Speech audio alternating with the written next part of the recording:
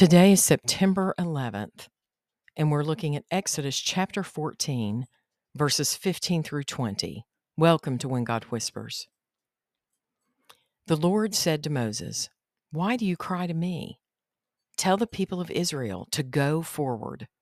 Lift up your staff and stretch out your hand over the sea and divide it, that the people of Israel may go through the sea on dry ground. And I will harden the hearts of the Egyptians, so that they shall go in after them. And I will get glory over Pharaoh and all his host, his chariots, and his horsemen. And the Egyptians shall know that I am the Lord when I have gotten glory over Pharaoh, his chariots, and his horsemen." Then the angel of God, who was going before the host of Israel, moved forward and went behind them, and the pillar of cloud moved from before them and stood behind them, coming between the host of Egypt and the host of Israel. And there was the cloud and the darkness, and it lit up the night without one coming near the other all night. It is sometimes hard to understand fear. Think of a time your children were frightened. It may not have made sense to you, but you were there to console, comfort, and offer support. God does the same. Frankly, I think how ridiculous the Israelites acted, having just been freed from the Egyptians in a miraculous way, and then suffering what seemed to be amnesia, not trusting or having faith in God's promise. Oh, but how often I am just like the Israelites. How often do I fail to recall how good God has been to me?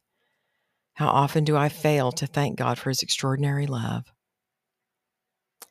Reflect on how God has provided for you time and time again, and thank him today for his grace, love, mercy, and unfailing love. So God acted as a buffer between the Israelites and the Egyptians. He moved from the guiding position into a position of protection, just as we do for our children when they struggle with fear. He provided light for the Israelites and darkness for the Egyptians. He does the same for us. And he did the same for us when he sent his son Jesus to die on the cross. Jesus saved us from our sin, imminent death, and a torturous life in hell. The Israelites had to have faith in God and how God directed their leader Moses. We too must have faith in God and depend on his direction to guide us and not allow fear to keep us from following him. The Israelites had to do their part in preparing for the battles God would send their way. We too are called to fight battles for the Lord on a daily basis. How do you prepare for the battles you face? Are you putting on the whole armor of God that you may be able to stand against the schemes of the devil? Are you wearing the helmet of salvation and carrying the shield of faith?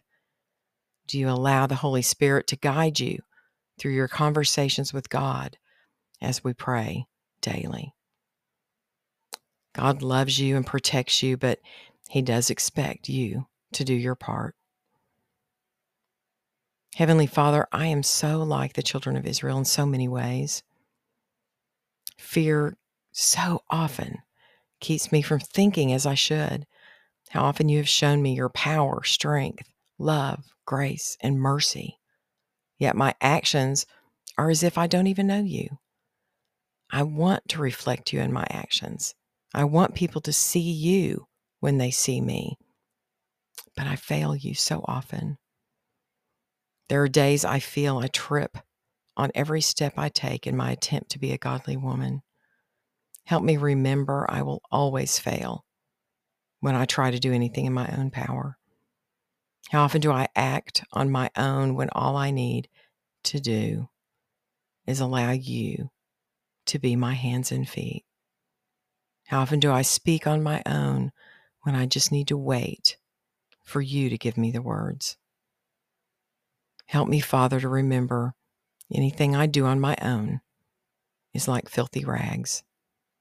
Only what I do with you and for you is worth anything. On my own, I am nothing.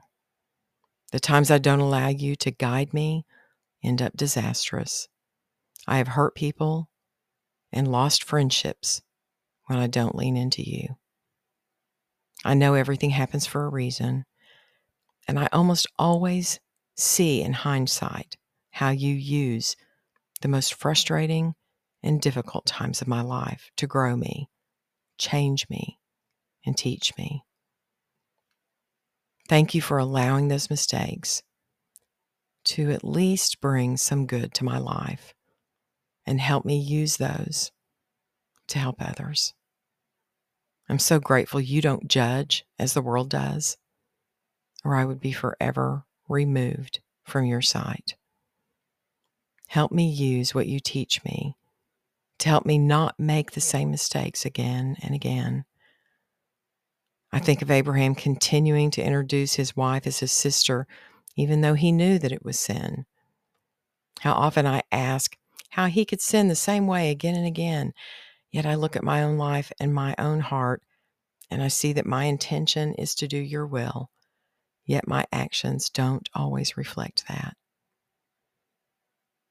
Help the desires of my heart become what has always been the desire of your heart.